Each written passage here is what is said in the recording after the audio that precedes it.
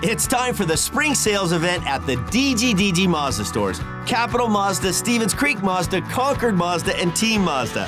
Hey, it's Sean Delgrand. And right now we've got a huge selection of brand new Mazdas with exciting spring incentives across our entire lineup. Plus, you can buy your new Mazda completely online with our exclusive no-brainer checkout. Don't miss the spring sales event at the DGDG Mazda stores in San Jose, Concord, and Vallejo.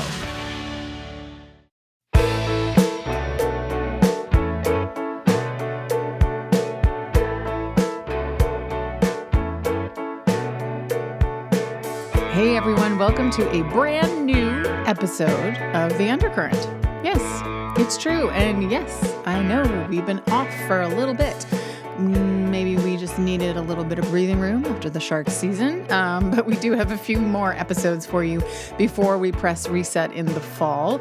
I hope you're all enjoying nice weather wherever you are, and I hope you're enjoying some really interesting storylines in the Stanley Cup playoffs. I know I have been. So to round out the season on the show here, we're going to focus on some compelling people within the Sharks organization, including a few prospects over the coming weeks. But today, as we head towards the NHL draft in just under a month, a key cog in the Sharks, I don't know, what do you want to call it? Rebuild? No, retool, formation.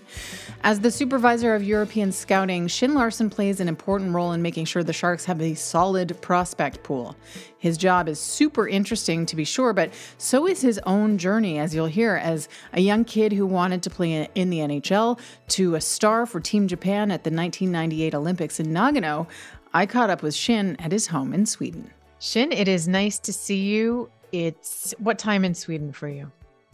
It's 7 p.m. right now. Okay, well, I thank you for taking the time during what I expect is a pretty busy period for you. Am I correct in thinking that? The Stanley Cup final is set. The draft combine is next week. And then the NHL draft basically just a month from now. So are you busy right now?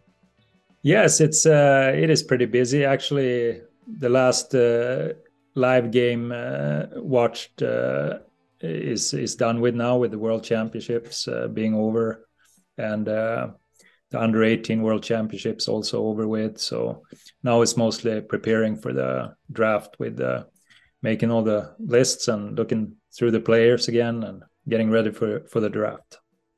I'm sure there's no such thing as a typical day because you're doing all kinds of things. And like you just mentioned, attending all kinds of games, all kinds of tournaments.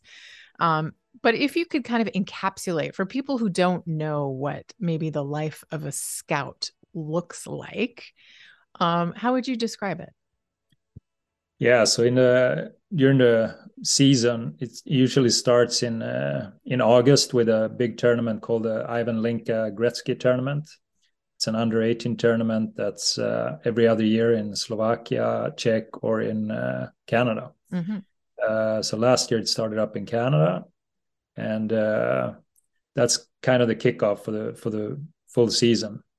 And then once you get into the middle of the season, typical day would be, the night before I probably went to a game somewhere. So in the morning I wake up, we look at the highlights from different leagues, different players, and then I usually do my reports in the morning from the night before, and that usually takes a while. It takes maybe an hour or two, depending on how many players you did reports on, and then. After lunch in the afternoon, you're pretty much getting ready for the next game.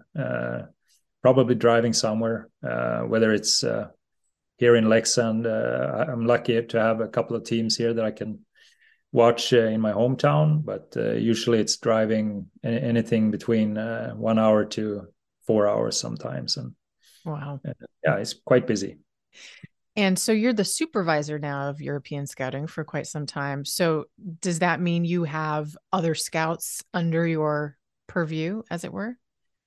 Yeah, I'm lucky to have 5 colleagues here in Europe now. We're spread out in Sweden, Finland, Czech, Slovakia, and we also have Nikolai Ladygin, who's Ukrainian, and he helps us with the Russian players and that part of the hockey world.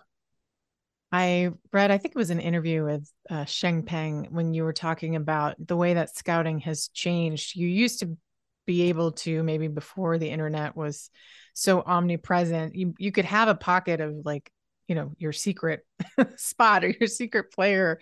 And now there are no secrets. So, I mean, are there different tricks of the trade at this point?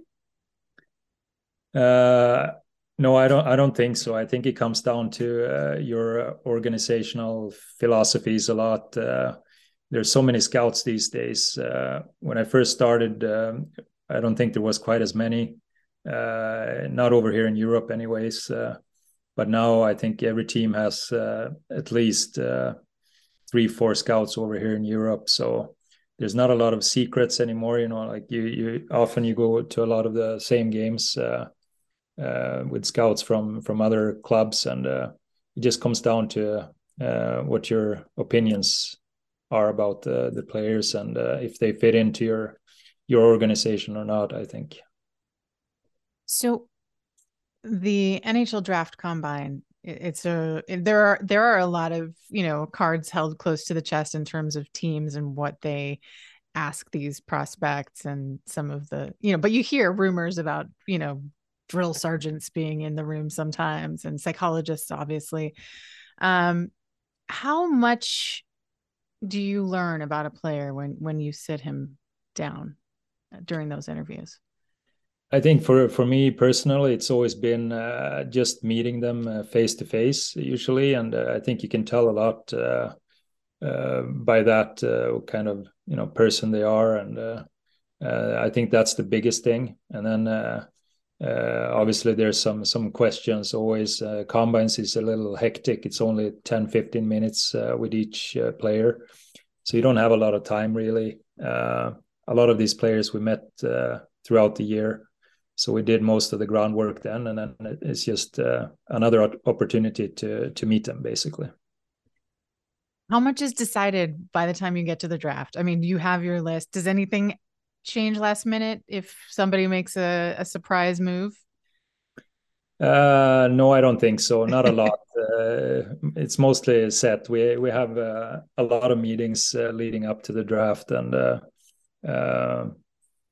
there are the odd timeouts during the draft, but it's not that often that it happens, I think.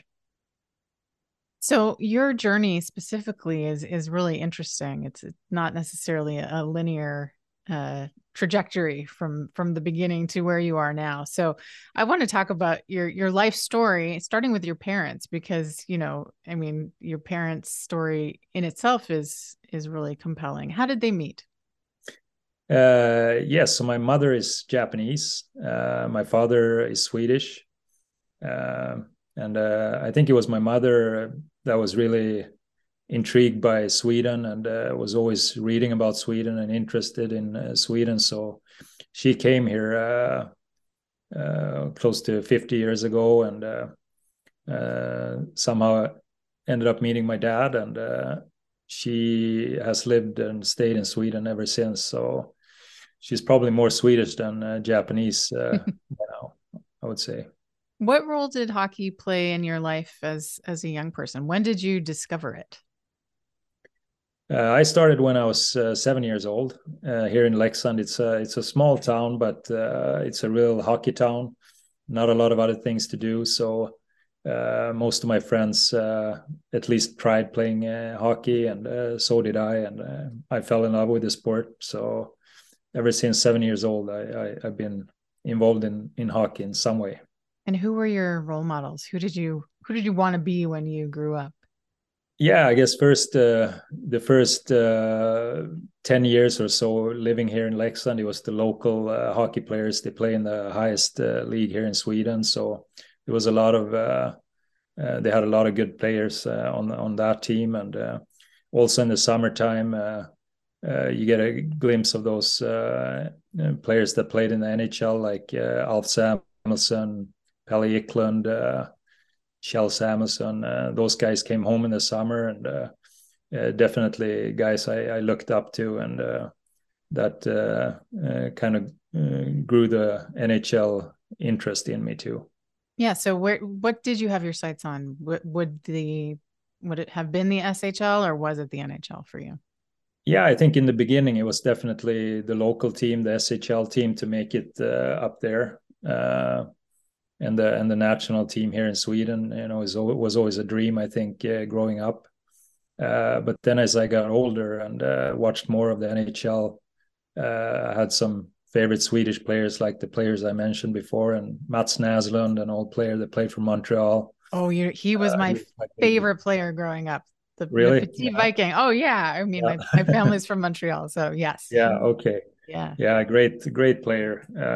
So that's how I guess the NHL interest started, and of course I dreamt about that, and I actually went over to Montreal to play one season with the Verdun. It was called the Le College Français at the time, for one season, and trying to chase that dream, but it didn't work out for me to make it to the NHL. But I still got a lot out of hockey, I think, in different parts of the world. So all of a sudden in 1994, you're playing hockey and you get a call recruiting you to play in Japan because they wanted to grow the game at home before hosting the Nagano Olympics. Was that unexpected? Did you have any sense that they were kind of looking for players? A little bit. I had been there a couple of years before that to play with their junior national team. Actually, in the I think the early stages of this tournament I was talking about, the Link tournament, they used to have a tournament called the Pacific Cup. Mm-hmm. It was Canada, US, Russia, and they had under 18 teams, and then Japan had an under 20 team. So that was my first time going over there to play hockey, and then I heard that they were trying to push for the Nagano Olympics there, and try to find some players like myself that maybe grew up in Sweden, or some of them grew up in Canada or the US, and we all got together there '94 to play in the league, the local league, and with the national team. We had to be there for 4 years before the Olympics. That's a to be big able to play. That's a big commitment. Yes, it was, for sure. Okay, well, describe your experience if you could. I mean, first of all, are you playing? I mean, you're playing major junior, you're playing with the junior national team. Then you go to Japan. What level at that time was the play at? I was quite surprised. Early when I came over, I was still young. I was 20 years old, and it was a fully professional league. It was only 6 teams, but very professionally run. They were owned by companies, big Japanese companies that actually put quite some money into the hockey teams. And there was 2 imports on each team, and then players like myself. So usually all the teams had 5 or 6 players that grew up overseas, and some really good Japanese players on top of that. So it was pretty good level, actually. I was surprised. So by the time you get to 1998, obviously you're, at a high enough level, you make the national team, you play. What was the aspiration of that team? Because obviously, you're coming in, there are powerhouses in Canada and the US and Sweden and other countries you mentioned. What was the hope for the Japanese team? Yeah, so we actually spent the whole year traveling around. We went to Canada, Europe, just to play as many quality games as we could leading up to the Olympics. And I remember we sat down before the Olympics and we said our objective and our goal is going to be to not finish last in the tournament, because then everybody going to say we were only there because we're the host country, right? Mm-hmm. So that was basically our plan and our goal. Okay, and you did not, thanks No, to. we did not. We actually we managed to tie Belarus in the round robin there, and then in the final game we played Austria for avoiding the last spot in the Olympics, and we managed to beat them in the shootouts in that game. So it was an exciting time, and packed arena there in Nagano, and being able to win there for the fans in Japan, it was amazing feeling for the whole team, I think.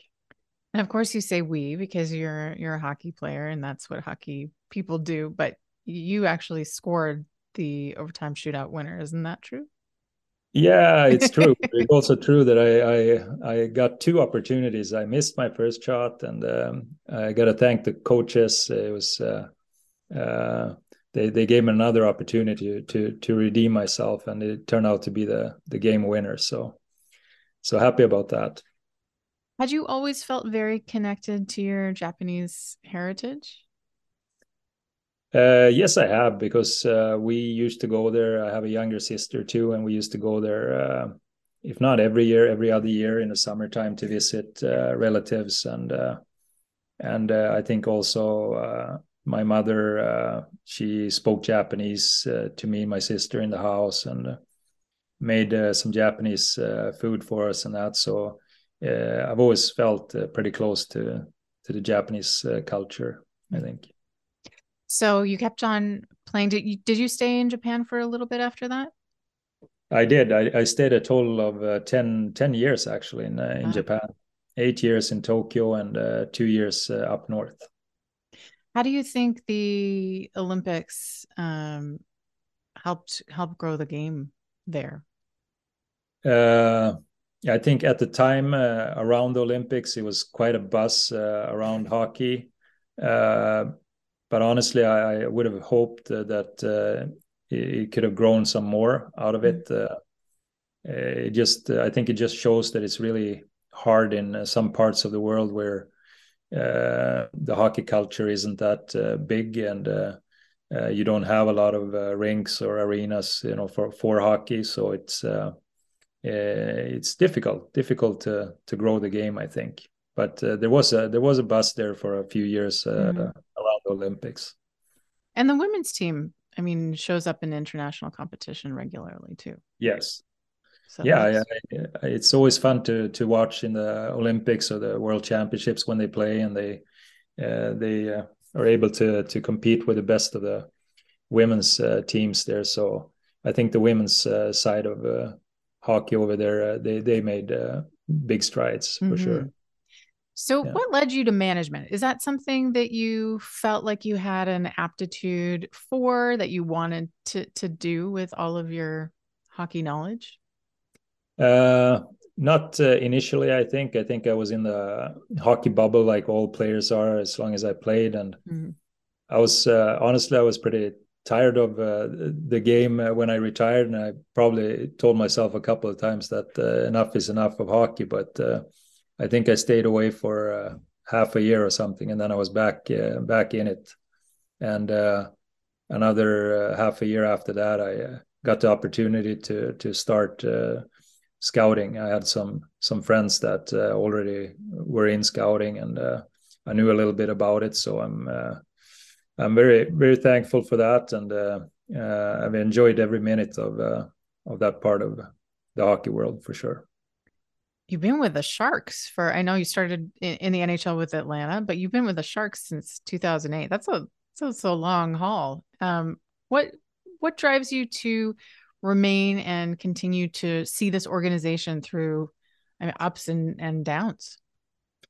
Yeah, first of all, I can't believe it's been close to 15 years already. It's just flown by, honestly.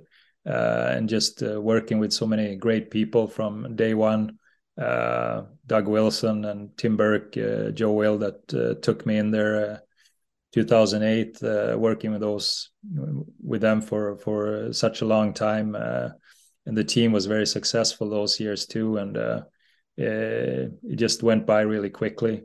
And then unfortunately the last 3-4 years we've had a tougher time, but the way I look at it is I'm just thankful to be able to be part of it as we're trying to rebuild this thing again, and it's exciting for me. And I think the importance of our job is maybe even bigger now that we really need to find new players and become a strong club again.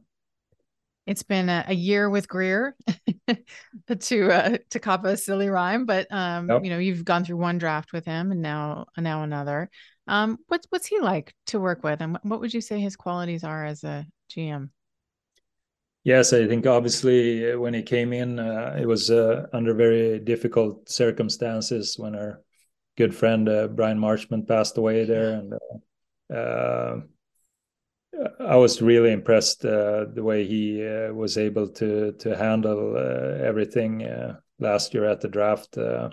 It couldn't have been easy for him with everything that was going on, and that says a lot about him. I think what a class person he is, and over the year here, been able to spend some time with him and the rest of the group, and I really like it, enjoyed it, and I think there's a lot of new energy in the organization for sure.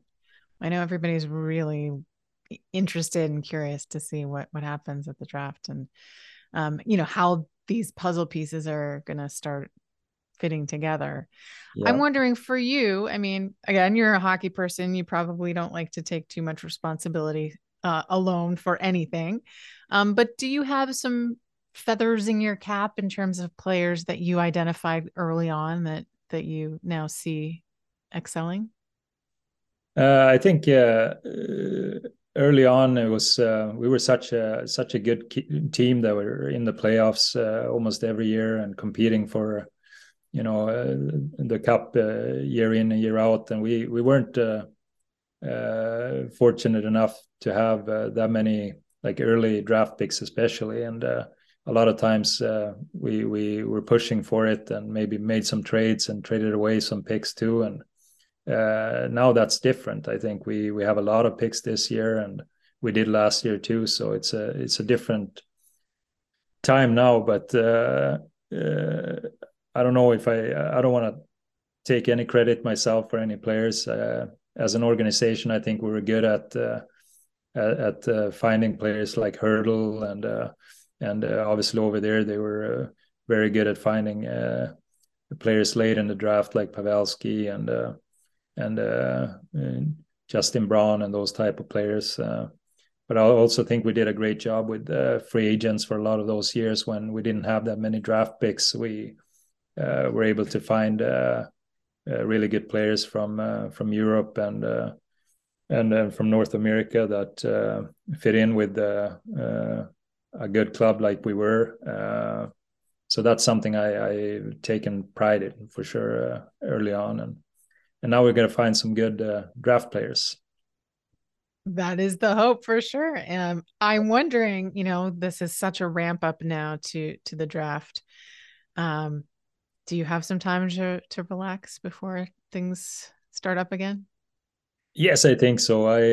It's nice when you're at home. You don't you're forced to relax a little bit or take your mind off of hockey a little bit, because I have a family here with two young boys. They're 13 and 15, and they keep me busy. So it takes your mind off of your work for a little bit, and on Sunday, I'm leaving to go over for the combines again, and full preparation for the draft there.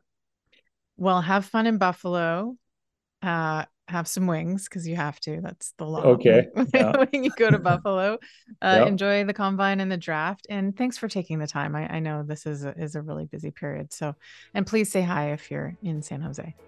I will do. Thanks a lot. I appreciate it. Thanks to Shin for taking the time to chat with me from his home in Sweden. And thank you for listening. And guess what? We will be back next week with another episode of The Undercurrent, I promise. In the meantime, enjoy some great hockey, I hope, and keep your fins above water, people. Talk to you soon.